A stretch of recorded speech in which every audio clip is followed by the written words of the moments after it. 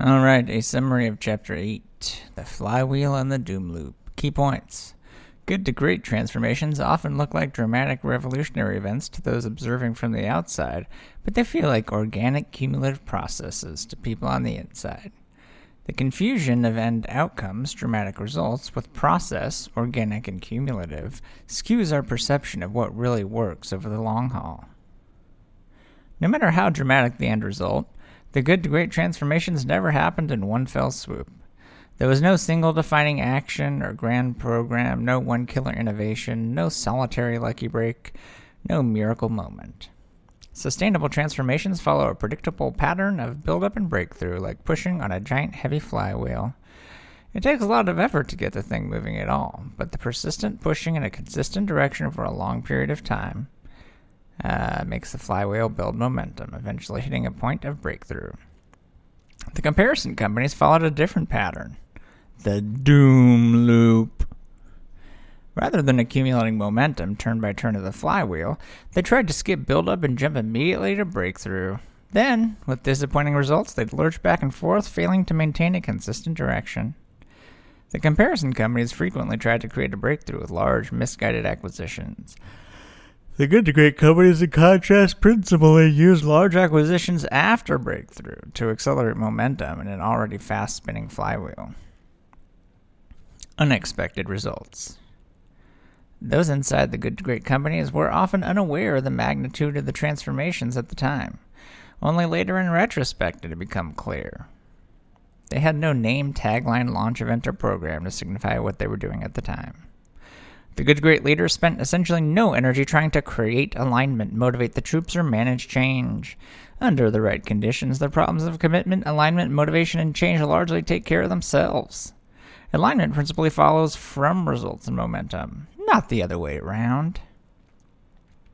And finally, the short-term pressures of Wall Street were not inconsistent with following this model. The flywheel effect is not in conflict with these pressures. Indeed, it is the key to managing them.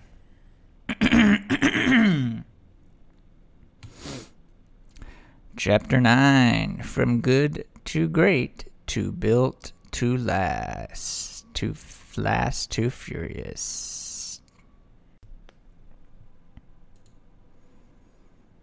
From good to great to built to last. Pablo Picasso says, "It is your work in life that is the ultimate seduction." That's such a paintery thing to say, am I right? I mean, come on, guys. Isn't that just like a painter? When we began the Good to Great research project, we confronted a dilemma. How should we think about the ideas in Built to Last while doing the Good to Great research? Remember, Built to Last was his other book.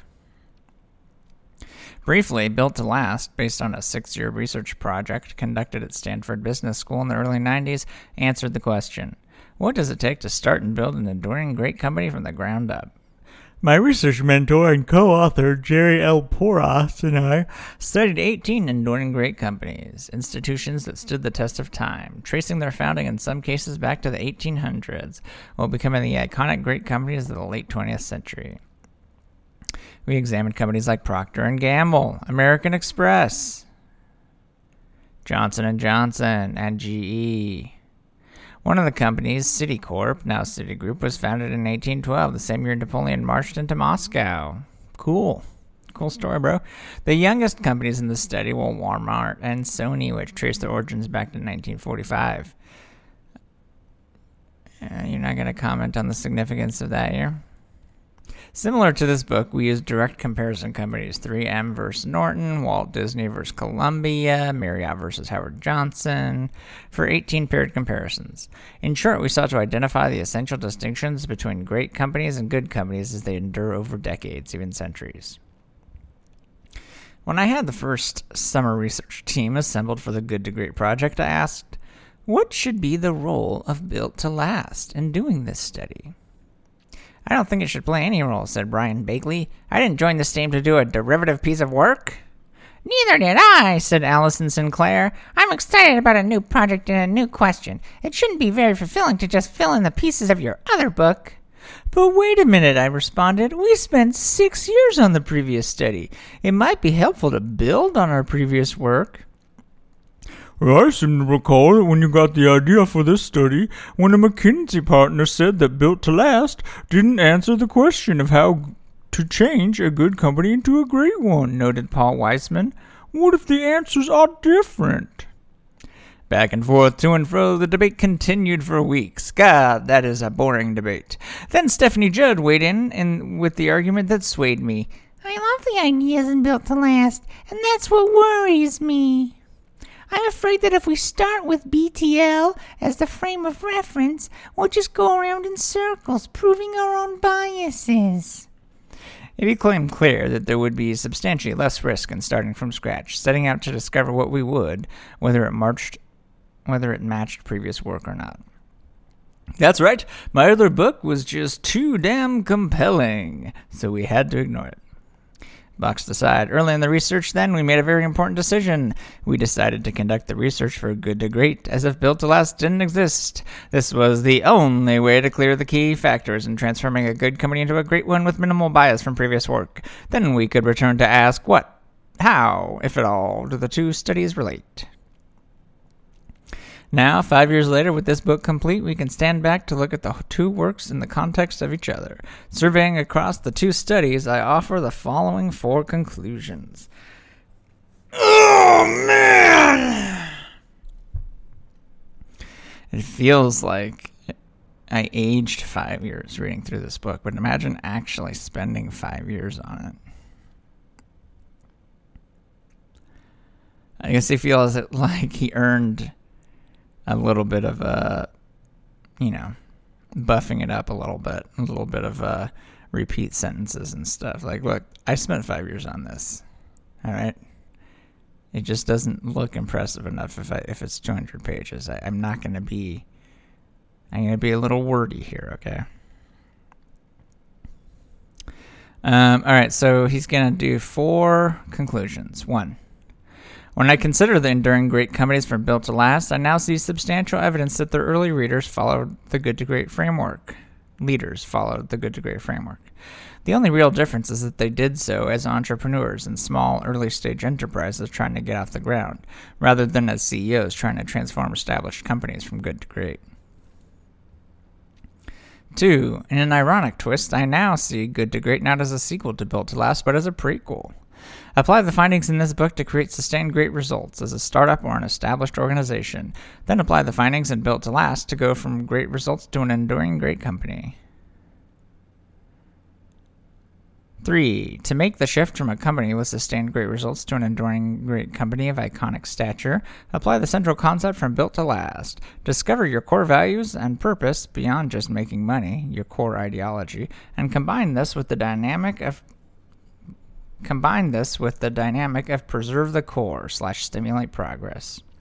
Number 4, tremendous resonance exists between the two studies. The ideas from each enrich and inform the ideas in the other. In particular, Good to Great answers a fundamental question raised, but not answered.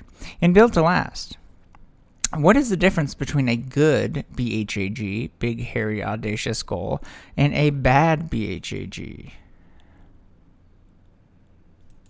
Okay, that seemed weird, but on to the next section. Good to Great in the early stages of Built to Last. Oh, I get it. He's just setting up the next 4 sections.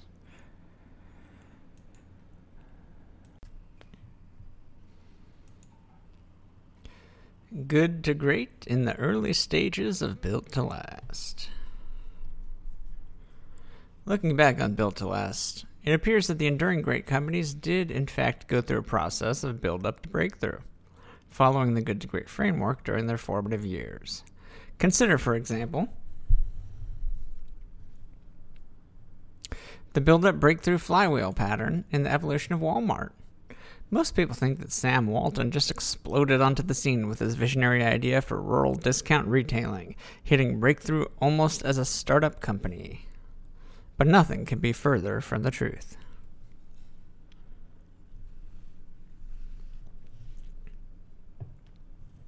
Sam Walton began in 1945 with a single dime store. He didn't open his second store until 7 years later. Walton built incrementally, step by step, turn by turn of the flywheel, until the hedgehog concept of large discount marts popped out as a natural evolution in the mid-60s. It took Walton a quarter of a century to grow from that single dime store to a chain of 38 Walmarts. Then, from 1970 to 2000, Walmart hit breakthrough momentum and exploded to over 3,000 stores with over $150 billion, yes, billion, in revenues. Just like the story of the chicken jumping out of the egg that we discussed in the flywheel chapter, Walmart had been incubating for decades before the egg cracked open. As Sam Walton himself wrote, "Somehow over the years, people have gotten the impression that Walmart was just this great idea that turned into an overnight success. But it was an outgrowth of everything we'd been doing since 1945, and like most overnight successes, it was about 20 years in the making."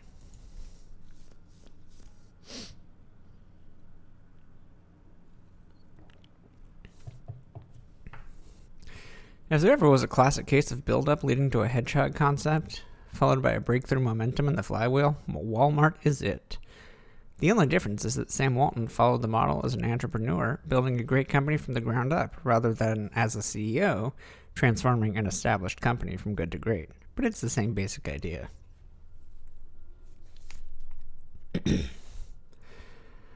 Hewlett-Packard provides another great example of the good to great ideas at work in the formative stages of a built-to-last company. For instance, Bill Hewlett and David Packard's entire founding concept for HP was not what, but who, starting with each other. They'd been best friends in graduate school and simply wanted to build a great company together that would attract other people with similar values and standards. The founding minutes of their first meeting on August 23, 1937, begin by stating that they would design, manufacture, and sell products in the electrical engineering fields, very broadly defined. But then those same founding minutes go on to say the question of what to manufacture was postponed.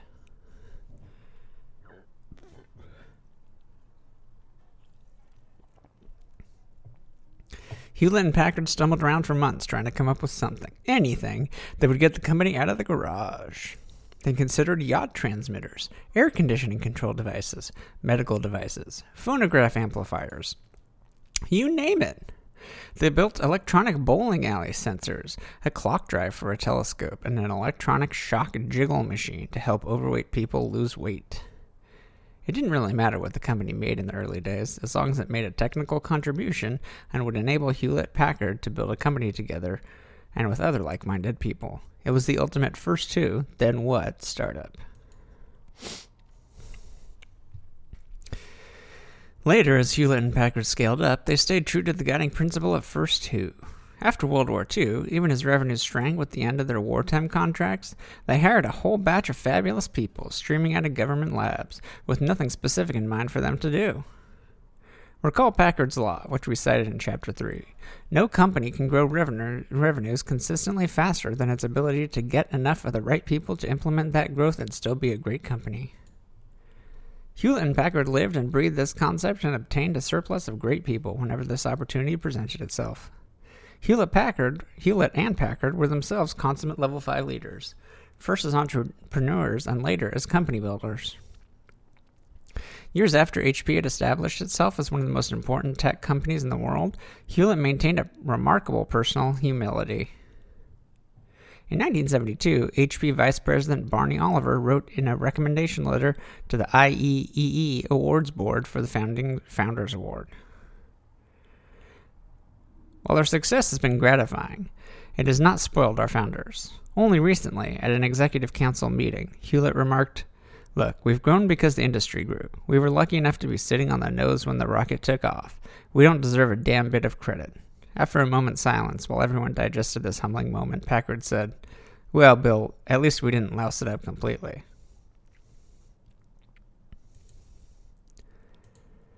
Shortly before his death, I had the opportunity to meet Dave Packard. Despite being one of Silicon Valley's first self-made billionaires, he lived in the same small house that he and his wife built for themselves in 1957, overlooking a simple orchard. The tiny kitchen with its dated linoleum and the simply furnished living room bespoke a man who needed no material symbols to proclaim, "I'm a billionaire, I'm important, I'm successful." That's actually pretty crazy. His idea of a good time, said Bill Terry, who worked with Packard for 36 years, was to get some of his friends together to string some barbed wire. Packard bequeathed his $5.6 billion estate to a charitable foundation, and upon his death his family created a eulogy pamphlet with a photo of him sitting on a tractor in farming clothes. The caption made no reference to his stature as one of the great industrialists of the 20th century. It simply read David Packard, 1912 to 1996, rancher, etc. Level 5 indeed.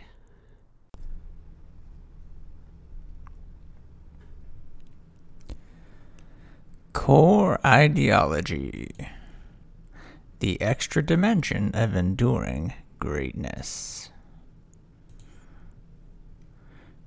During our interview with Bill Hewlett, we asked him what he was most proud of in his long career. As I look back on my life's work, he said, I'm probably most proud of having helped create a company that by virtue of its values, practices, and success has had a tremendous impact on the way companies are managed around the world. What about being alive during the civil rights movement? No! I hated that. He's probably a great guy, whatever, fuck me. The HB way, as it became known, reflected a deeply held set of core values that distinguished the company more than any of its products. These values included technical contribution, respect for the individual, responsibility to the communities in which the company operates, and a deeply held belief that profit is not the fundamental goal of a company. These principles, while fairly standard today, yeah, right, yeah, were radical and progressive in the 50s. David Packard said of businessmen from those days, while they were reasonably polite in their disagreement, it was quite evident that they firmly believed that I was not one of them, and obviously not qualified to manage an important enterprise.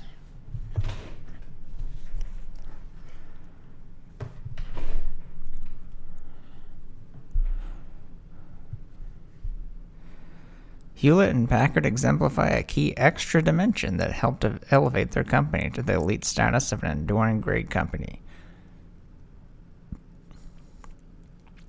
A vital dimension for making the transition from good to great to built to last.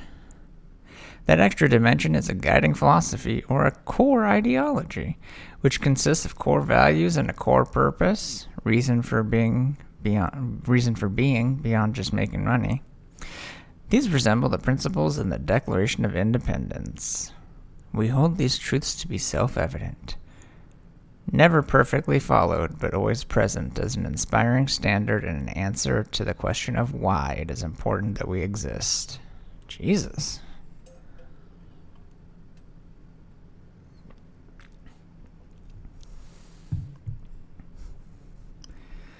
Enduring great companies don't exist merely to deliver returns to shareholders. Indeed, in a truly great company, profits and cash flow become like blood and water to a healthy body. They are absolutely essential for life, but they are not the very point of life. I like that. I like how he put that.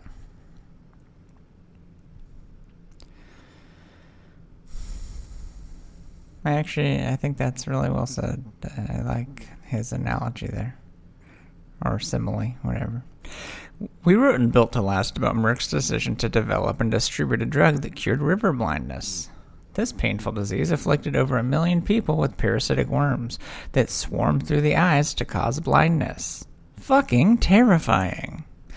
Because those who had the disease, tribal people in remote places like the Amazon, had no money, Merck initiated the creation of an independent distribution system to get the drug to remote villages and gave the drug away free to millions of people around the world.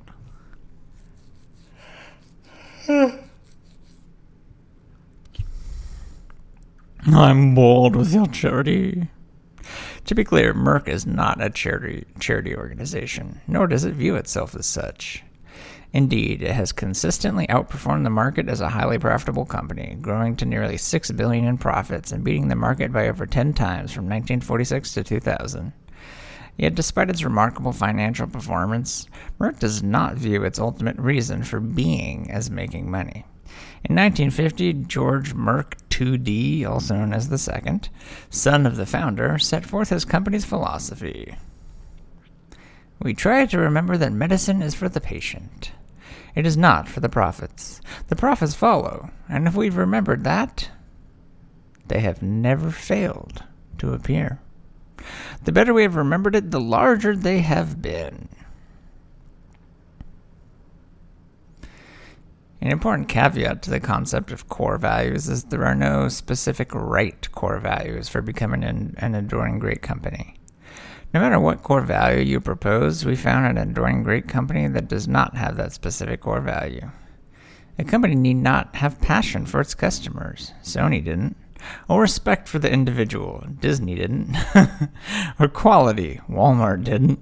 Or social responsibility. Ford didn't. In order to become enduring and great. This is one of the most paradoxical findings from Built to Last. Core values are essential for enduring greatness, but it doesn't seem to matter what these core values are. The point is not what core values you have, but that you have core values at all. That you know what they are, that you build them explicitly into the organization, and that you preserve them over time.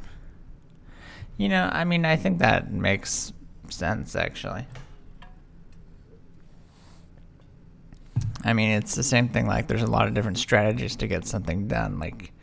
I don't know why this is the first example I think of, but like a baseball pitcher, they're not going to all have exactly the same style, right?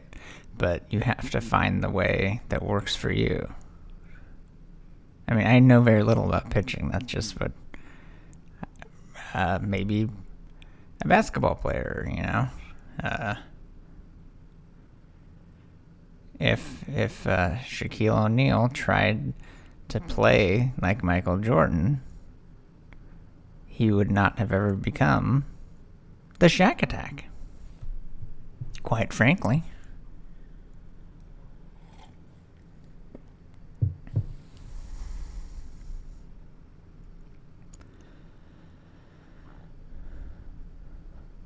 This notion of preserving your core ideology is a central feature of enduring great companies.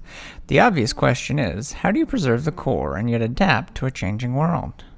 The answer: embrace the key concept of preserve the core / stimulate progress.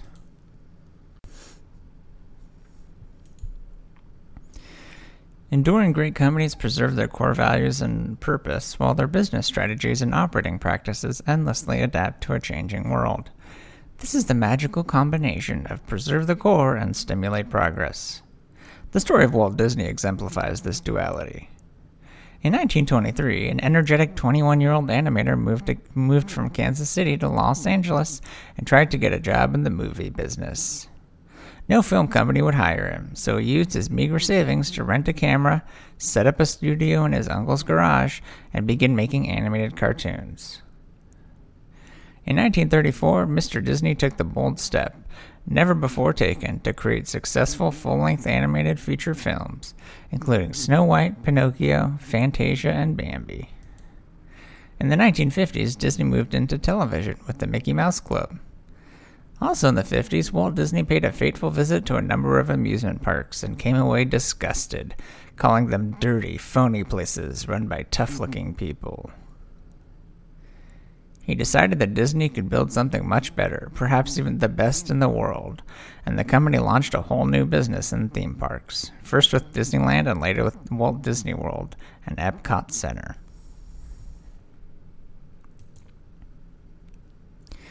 And here he has a little diagram of a yin-yang. In white lettering against the black part, it says preserve, core values, core purpose. And in black lettering against the white part, it says change, cultural and operating practices, specific goals and strategies. It's kind of a cool graphic.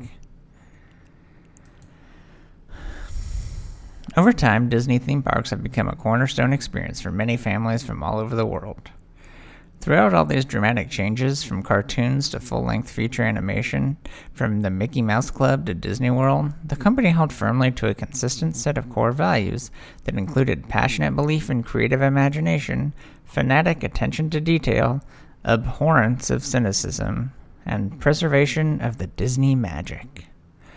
Mr. Disney, in quotes, Mr. Disney also instilled a remarkable constancy of purpose that permeated every new Disney venture, namely, to bring happiness to millions, especially children. This purpose cut across national borders and has endured through time. When my wife and I visited Israel in 1995, we met the man who brought Disney products to the Middle East. The whole idea, he told us with pride, is to bring a smile to a child's face. That's really important here, where there aren't enough smiles on the children. Walt Disney provides a classic case of preserve the core and stimulate progress, holding a core ideology fixed while changing strategies and practices over time. And its adherence to this principle is the fundamental reason why it's endured as a great company.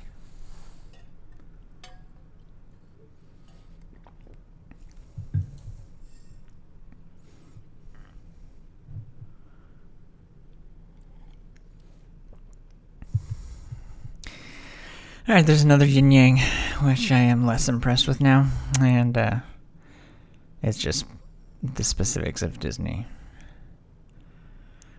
Okay, I'll run through it. Preserve passion for creative imagination, fanatical attention to detail, abhorrence of cynicism, the Disney magic, and bringing happiness to millions. Change.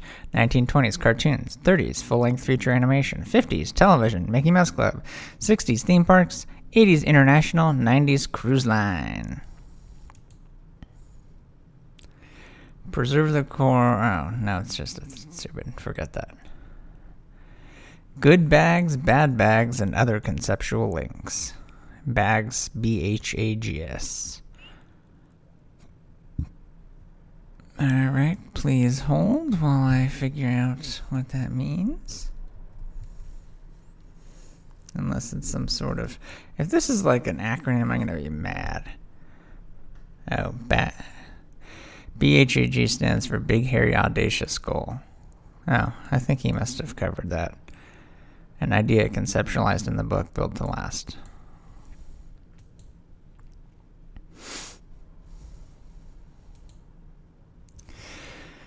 In the table on page 198, I have outlined a sketch of conceptual links between the two studies. As a general pattern, the good to great ideas appear to lay the groundwork for the ultimate success of Built to Last. I like to think of good to great as providing the core ideas for getting a flywheel turning from build-up through breakthrough, while Built to Last outlines the core ideas for keeping a flywheel accelerating long into the future and elevating a company to iconic stature. You'll notice in examining the table that each of the good to great findings enables all four of the key ideas from Built to Last.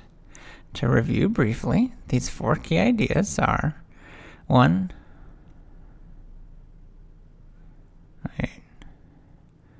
Built to Last. Okay, so that's the book we haven't read. To briefly review, although it's not part of this book, so we haven't read it. Those four core ideas are 1. Clock building, not time telling. Build an organization that can endure and adapt through multiple generations of leaders and multiple product life cycles. The exact opposite of being built around a single great leader or a single great idea. 2. Genius of and. Embrace both extremes on a number of dimensions at the same time. Instead of choosing A or B, figure out how to have A and B, purpose and profit, continuity and change, freedom and responsibility, etc. 3. Core ideology. Instill core values, essential and enduring tenets and core purpose, fundamental reason for being beyond just making money, as principles to guide decisions and inspire people throughout the organization over a long period of time. 4. Preserve the core / stimulate progress. Preserve the core ideology as an anchor point while stimulating change, improvement, innovation, and renewal in everything else. Change practices and strategies while holding core values and purpose fixed. Set and achieve bags consistent with the core ideology. This is just like him saying all this stuff again. From good to great to Built to Last, conceptual links. So first he has a concept and from good to great, and then the thing from the other Built to Last. So Level 5 leadership, it goes to clock building, not time telling. Level 5 leaders build a company that can tick along without them rather than feeding their egos by becoming indispensable. Genius of and. Personal humility and professional will. Core ideology. Again, that's the good to great thing, and then it corresponds to the built to last thing of level 5 leaders are ambitious for the company and what it stands for, and they have a sense of purpose beyond their own success. Wait.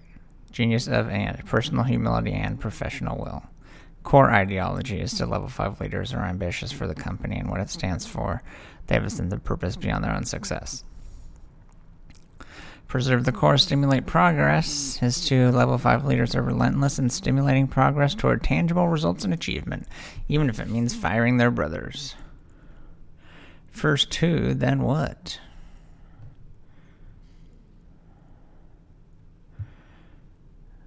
This is just so boring.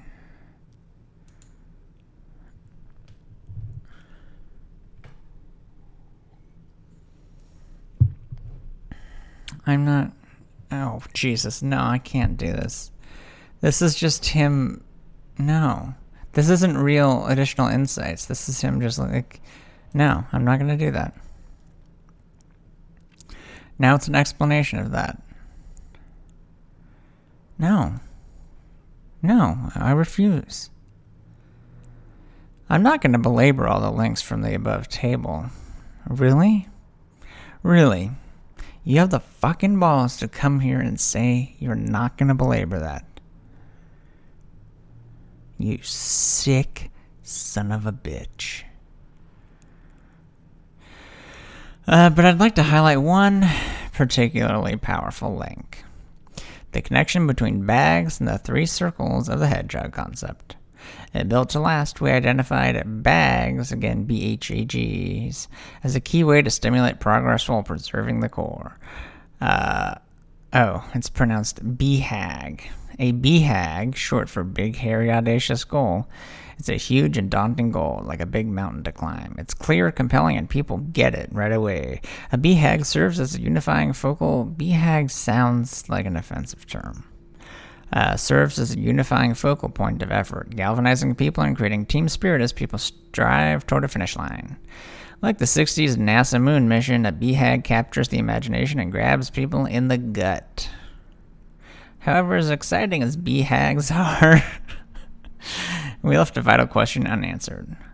What is the difference between a bad BHAG and a good BHAG? Swimming from Australia to New Zealand would be a BHAG for me, but it would also kill me. We can now offer an answer to that question, drawing directly from the study of good to great companies. This is a box to decide. Bad BHAGs, it turns out, are set with bravado. Good BHAGs are set with understanding. Indeed, when you combine quiet understanding of the 3 circles with the audacity of a BHAG, you get a powerful, almost magical mix.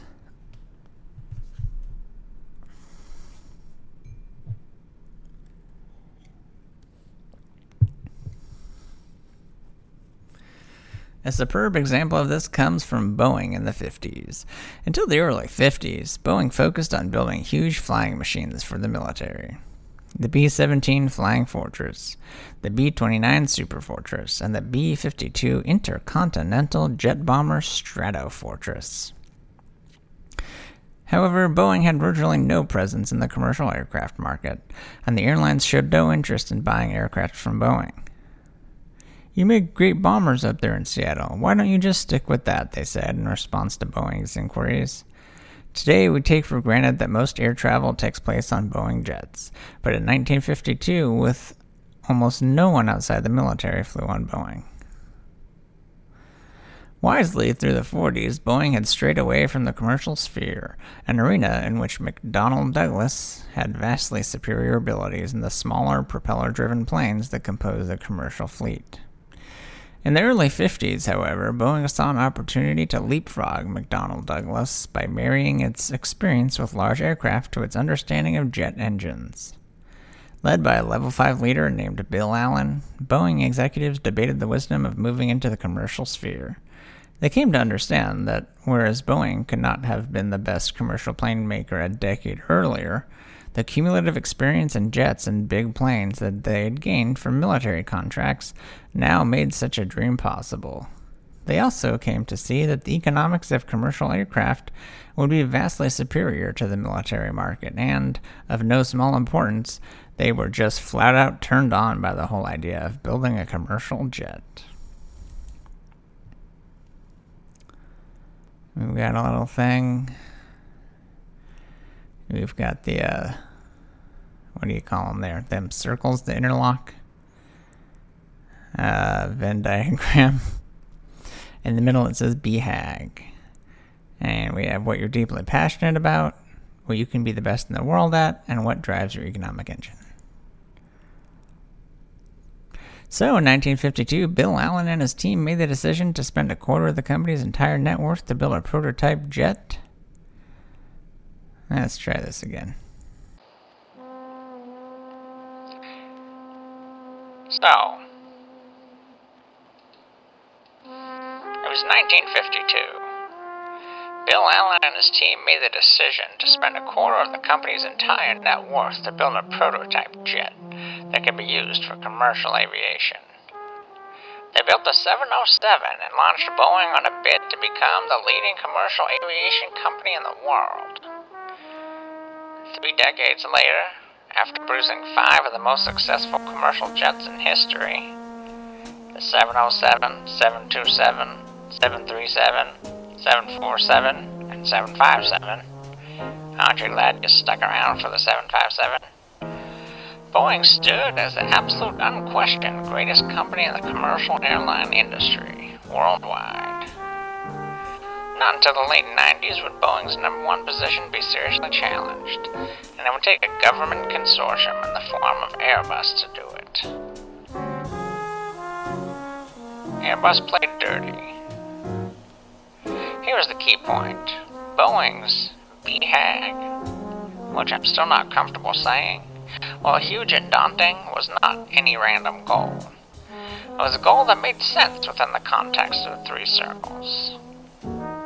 Boeing's execs understood with calm equanimity that 1, the company could become the best in the world at commercial jet manufacturing, even though it had no presence in the market.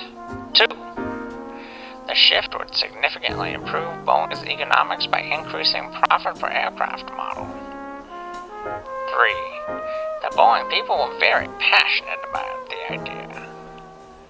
So passionate, in fact, they were willing to kill. Boeing acted with understanding, not bravado, at this pivotal moment in its history. And that is one of the key reasons why it endured as a great company. Box aside, I found a note left for me. I don't know. It read, the Boeing case underscores a key point. Don't stick your nose where it don't belong. To remain great over time requires, on the one hand, staying squarely within the 3 circles. Don't step outside your circle. While on the other hand, being willing to change the specific manifestation of what's inside the 3 circles at any given point.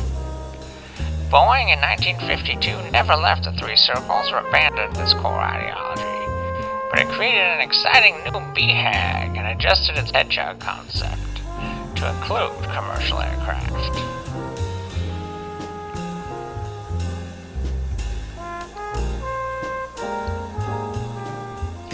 The 3-circle BHAG framework provides one powerful example of how the ideas from the 2 studies link together. And I'm not just saying this to bolster my own ego and prove that the things I said before are correct. And I'd like to offer it here as a practical tool for creating this link within your own organization. That's right. Listen up. Yet it alone will not make your company great and lasting. Yeah, believe it or not, 1 sentence I say is not going to be enough, Charlie. You gotta have guts. You gotta have brains.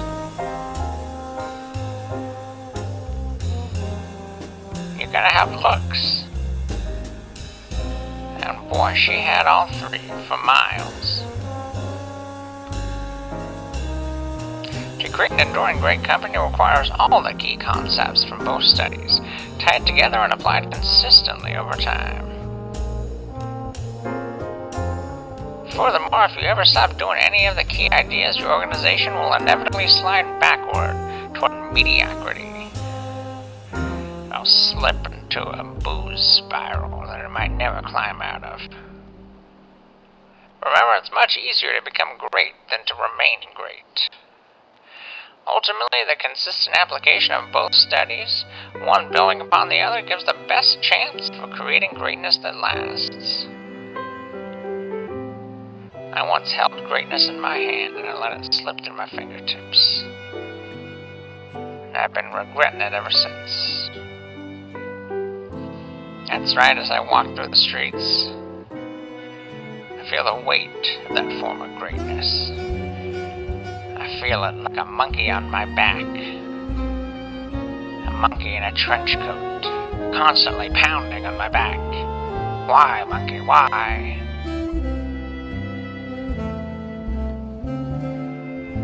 Why greatness? Huh? Almost a transition there. We haven't even invented those yet. During a break in the seminar that I gave to a group of my ex-students from Stanford, one came up to me, brow furrowed. Maybe I'm just not ambitious enough, he said, but I don't really want to build a huge company. Is there something wrong with that? Of course.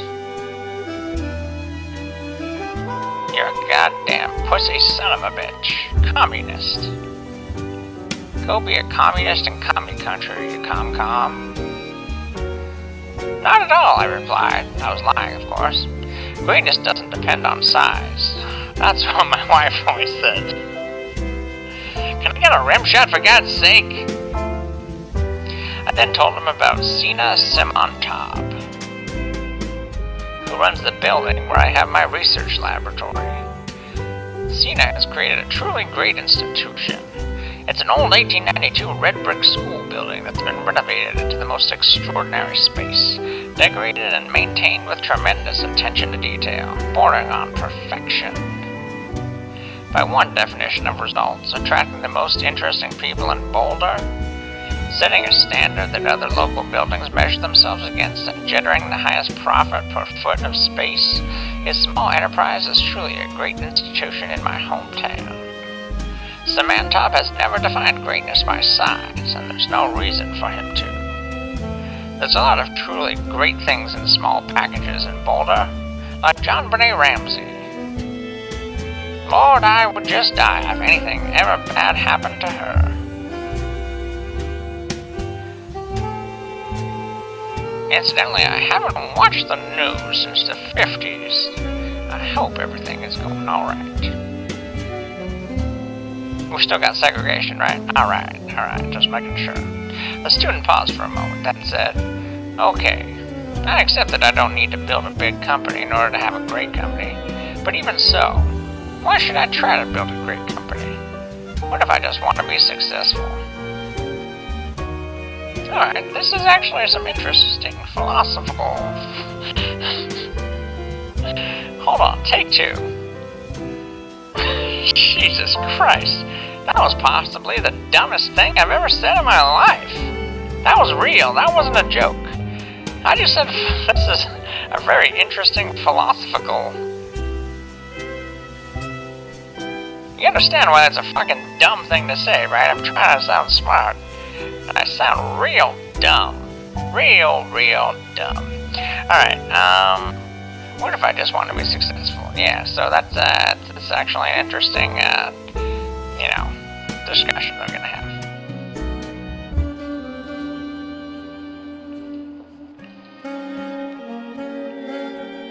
The question brought me up short. It smacked me upside the head, like a cold cock from a... No, not like that, like a cold, like when someone hits you and you're not looking. It was a bottle, I was gonna say. This was not a lazy person asking. He'd started his own business as a young man, put himself through law school, and after graduate school became a driven entrepreneur. That's right, he liked to take taxis. Can I get a goddamn rim shot up here? He's got remarkable energy. Oh, well, good for him. An intense and infectious enthusiasm. Oh, well, aren't you the lucky one? Next you're gonna tell me he has a smile on his face. Well, you never had a tune kill your brother. Of all the students I've known over the years, he's one that I have little doubt will be enormously successful. That's right, he's gonna be successful and enormous. Yet he questions the whole idea of trying to build something great and lasting. Well, perhaps that's why nothing in this world lasts. And all of our efforts are somewhat futile, as even the sun itself will someday implode. But I digress. I can offer two answers. First, I believe that it is no harder to build something great. By the way, this is an interesting thing. I don't mean to make light of it. Don't be fooled by the fact I'm doing a stupid voice. First, I believe it is no harder to build something great than to build something good. Interesting. Go on. It might be statistically more rare to reach greatness, but it does not require more suffering than perpetuating mediocrity. Now that, my friend, is an excellent point. He is redefining, if I may. You know what, can we bring it down? Can we bring the music down? Thank you. It's my producer, Greg, everybody. It might be statistically more rare to reach greatness, but it does not require more suffering. Now, because when you read that thing, it's no harder to build something great than to build something good. Immediately. God, fucking immediately. What the fuck? Immediately, you're like, okay, well, you're dumb. Obviously it is. You just think of the thing that's great and then, like, try half as hard, and that's how you do it. Put less effort into it. It's easy. In fact, it is the definition of easy. But he's like, well, ultimately, it doesn't require more suffering, and that's how I'm defining how hard something is. And I think that's an excellent point. You know, it'll alleviate something else down the road, I think is what he's going to get at. But in any case, it's a good point. Indeed, if some of the comparison companies in our study are any indication, it involves less suffering and perhaps even less work. The beauty and power of the research findings is that they can radically simplify our lives while increasing our effectiveness. There is great solace in the simple fact of clarity about what is vital and what is not. Box decide, indeed, the point of this entire book is not that we should add these findings to what we're already doing and make ourselves even more overworked. No, the point is to realize that much of what we're doing is at best a waste of energy. Wow.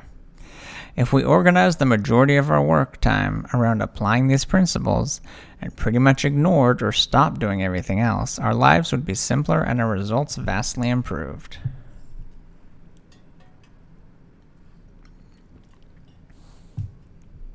I mean, that's one of those things that's like, sometimes people who seem really boring do really well. And let me clarify that. It's not that they seem really boring, but they really have everything figured out. It's that they are boring. And that gives them an advantage in figuring out things like this. Because everyone has certain strategies they employ. And you try to adapt and make the best of your core strategies. This is me now. I guess I'm inadvertently relating it to this, but you have your personal core values and your ideologies, whatever. I like ideologies because that's how that weird foreign guy says it. That's cool. And you have your strategies with how you interact with the world, essentially. And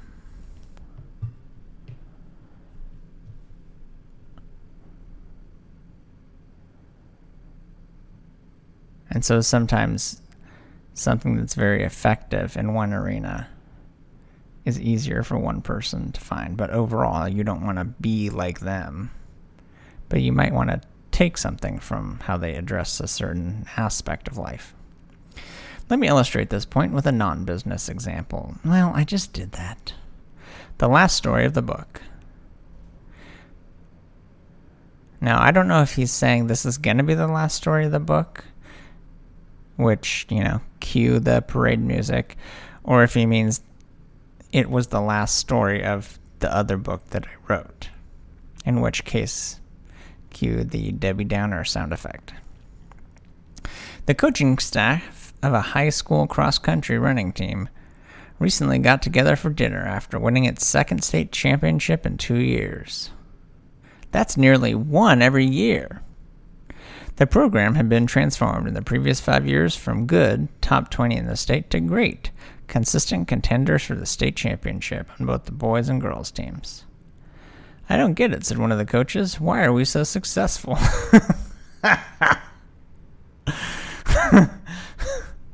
We don't work any harder than other teams.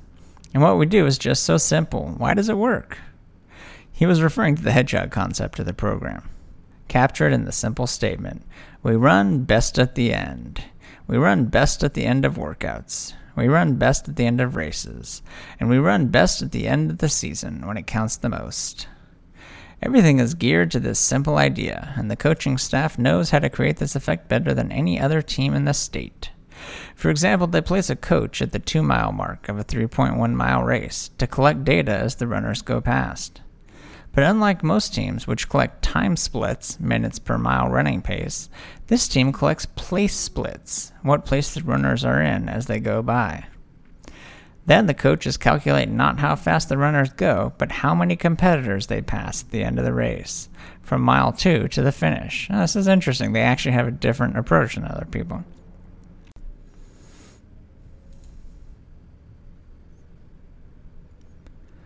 They then use this data to award, quote, head bones after each race. Head bones are beads in the shape of shrunken skulls, which the kids make into necklaces and bracelets, symbolizing their vanquished competitors. That's from the book. The kids learn how to pace themselves and race with confidence. We run best at the end, they think at the end of a hard race. So if I'm hurting bad, then my competitors must hurt a whole lot worse.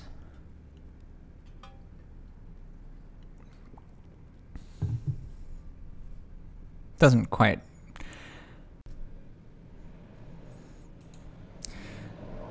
Of equal importance is what they don't waste energy on. For example, when the head coach took over the program, she found herself burdened with expectations to do fun programs and rah-rah stuff to motivate the kids and keep them interested. Parties, special trips, and shopping adventures to Nike outlets and inspirational speeches. She quickly put an end to nearly all that distracting and time-consuming activity. Look, she said, this program will be built on the idea that running is fun, racing is fun, improving is fun, and winning is fun. If you're not passionate about what we do here, then go find something else to do. The result? The number of kids in the program nearly tripled in 5 years, from 30 to 82. Before the boys' team won the first ever state cross-country championship in the school's history, she didn't explicitly set the goal or try to motivate the kids towards it. Instead, she let the kids gain momentum, seeing for themselves, race by race, week by week, that they could beat anyone in the state. Then, one day on a training run, one boy said to his teammates, "Hey, I think we could win state." "Yeah, I think so too," said another. Everyone kept running. The goal quietly understood. The coaching staff never once mentioned the state championship idea until the kids saw for themselves they could do it. This created the strongest culture of discipline possible, as the 7 varsity runners felt personally responsible for winning state, a commitment made not to the coaches, but to each other. One team member even called all his teammates the night before the state race just to make sure they're all getting ready for bed early. No need for the coaches to be disciplinarians on this team. Hammering through the last mile, passing competitors. We ran best at the end. Yeah, I remember that. Each kid hurt.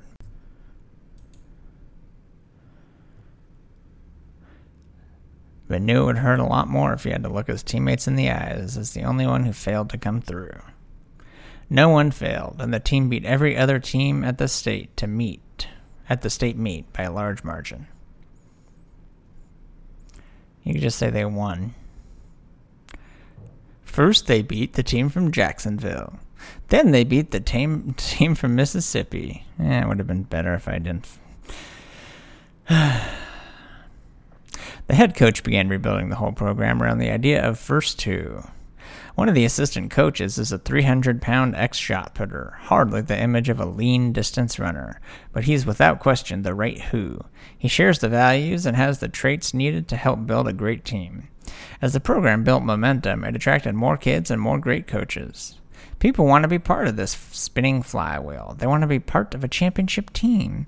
They want to be part of a first-class culture. When the cross-country team posts yet another championship banner in the gym, more kids sign up. The gene pool deepens.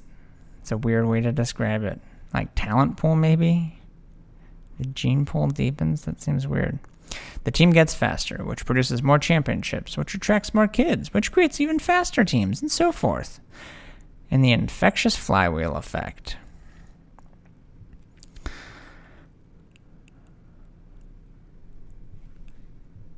Are these coaches suffering more than other teams to create a great program? Are they working harder? No! In fact, one of them's 300 pounds. In fact, all the assistant coaches have full-time professional jobs outside of coaching. I don't see how that furthers your point, but engineers, computer technicians, teachers, and they work for essentially no pay, carving precious time out of their busy lives to be building a great program. I think that's true of most cross-country programs in high school. They're just focusing on the right things, not the wrong things. They're doing virtually everything we read about in this book, within their specific situation and not wasting time on anything that doesn't fit. Simple, clean, straightforward, elegant, and a heck of a lot of fun. The point of this story is that these ideas work. I hope that's the point of all the stories in your book. When you apply them in any position, in any situation, they make your life and your experience better while improving results. And along the way, you just might make what you're building great. The point of that sentence was to buttress the comments made in the previous sentence. So I ask again, if it's no harder, given these ideas, the results better, and the process so much more fun, well, why wouldn't you go for greatness? I'm Troy McClure. You might remember me from other such help films as Get Confident, Stupid, and Smoking Your Way to Thinness. To be clear, I am not suggesting that going from good to great is easy or that every organization will successfully make the shift. By definition, it's not possible for everyone to be above average. But I am asserting that those who strive to turn good into great find the process no more painful or exhausting than those who settle for just letting things wallow along in mind-numbing mediocrity. I think that is actually, this is John, me, saying that is an excellent point, and I think it's something that I thought about a lot on Tuesday. A lot. That wasn't even a good to great joke. That was, I thought about it a lot in the past. Yes, turning good to great takes energy, but the building of momentum adds more energy back into the pool than it takes out. I'm glad he didn't specify it as the gene pool. Still leaves a weird taste in my mouth. Conversely, perpetuating mediocrity is an inherently depressing process that drains more energy out of the pool than it puts back in. The energy pool? Whatever. But there's a second answer to the question of why greatness. I forgot we were doing that. So we're going back to why the guy who asked why at Stanford Business School. One that is at the very heart of what motivated us to undertake this huge project in the first place. The search for meaning, or more precisely, the search for meaningful work. I asked the head coach of the cross-country program why she felt compelled to make it great. She paused before answering. That's a really good question. Long pause. It's really hard to answer. More pause. I guess it's because I really care about what we're doing. I believe in running and the impact it can make on these kids' lives. I want them to have a great experience and to have the experience of being part of something that absolutely is first class. Now for the interesting twist. The coach has an MBA from an elite business school and is a Phi Beta Kappa graduate in economics, having won the prize for best undergraduate honors thesis at one of the most selective universities in the world.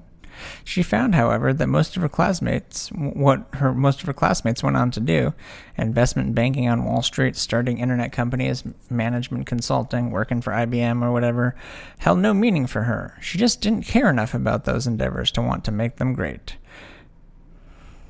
That's really... I like this lady. I like how she's an underachiever. No, really. She seems cool. For her, those jobs held no meaningful purpose, and so she made the decision to search for meaningful work about which she could have a passion, such passion that the question, why try for greatness, would seem almost tautological. Tautological. Not familiar. T-A-U-T. Tautology is a useless restatement. Oh, wow. I feel like I just got punked. You're going to throw that in at the end of this book? We're saying the same thing twice using different words. Wow, that was an example of it in the sentence. Speedy sprint is tautology because sprint already means speedy running. The term tautology originates from the Greek word tautologos, meaning repeating what is said.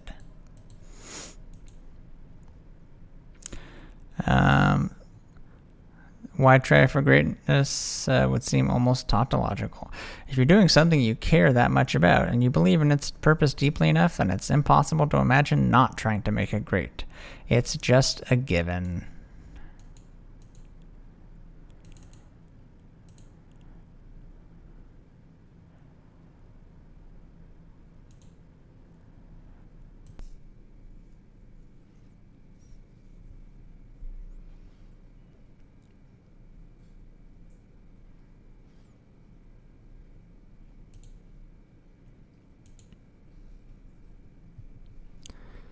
I've tried to imagine the level 5 leaders of the companies we've studied answering the question, why greatness? Of course, most would say, we're not great. We could be so much better. But pushed to answer, come on, goddammit, why try for greatness? I believe they would respond much like the cross-country coach. They're doing something they really care about. Making money, about which they have a great passion. Like Bill Hewlett, they might care first and foremost about creating a company that, by virtue of its values and success, has a tremendous impact on the way companies are managed around the world. Or like Ken Iverson, they might feel a crusader's purpose to obliterate the oppressive class hierarchies that cause degradation of both labor and management. Wow. All right. Or like Darwin Smith at Kimberly Clark. They might derive a tremendous sense of purpose from the inner quest for excellence itself, being driven from within to make anything they touch the best it can be. Or perhaps like Lyle Everingham at Kroger, or Cork Walgreen at Walgreens. They might have grown up in the business and just really love it. You don't need to have some grand existential reason for why you love what you're doing, or to care deeply about your work, although you might. All that matters is that you do love it, and that you do care. So, the question of why greatness is almost a nonsensical question. That makes me feel like you didn't actually address the question at all. Just that sentence right there is like, okay, well, you're not really... You don't get it. If you're engaged in work that you love and care about for whatever reason, then the question needs no answer. The question is not why, but how. All right, I mean, I see what you're saying, but Boxed aside, indeed, the real question is not why greatness, but what work makes you feel compelled to try to create greatness. If you have to ask the question, why should we try to make it great, isn't success enough, then you're probably engaged in the wrong line of work.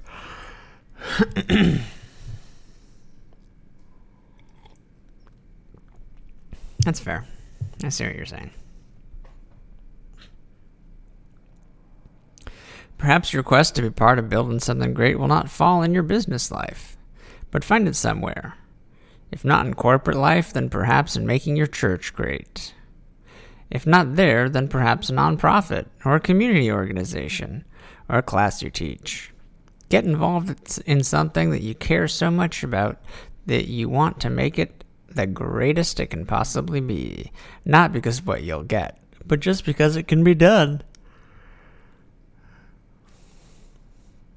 Hey, why'd you make that great? Because I fucking could. When you do this, you'll start to grow, inevitably, toward becoming a level 5 leader. Early in the book, we wondered about how to become level 5, and we suggested that you start by practicing the rest of the findings. But under what conditions will you have the drive and discipline to fully practice the other findings? Perhaps it's when you care deeply enough about the work in which you're engaged, and when your responsibilities line up with your own personal 3 circles. When all these pieces come together, not only does your work move toward greatness, but so does your life. For, in the end, it is impossible to have a great life unless it is a meaningful life. And it is very difficult to have a meaningful life without meaningful work.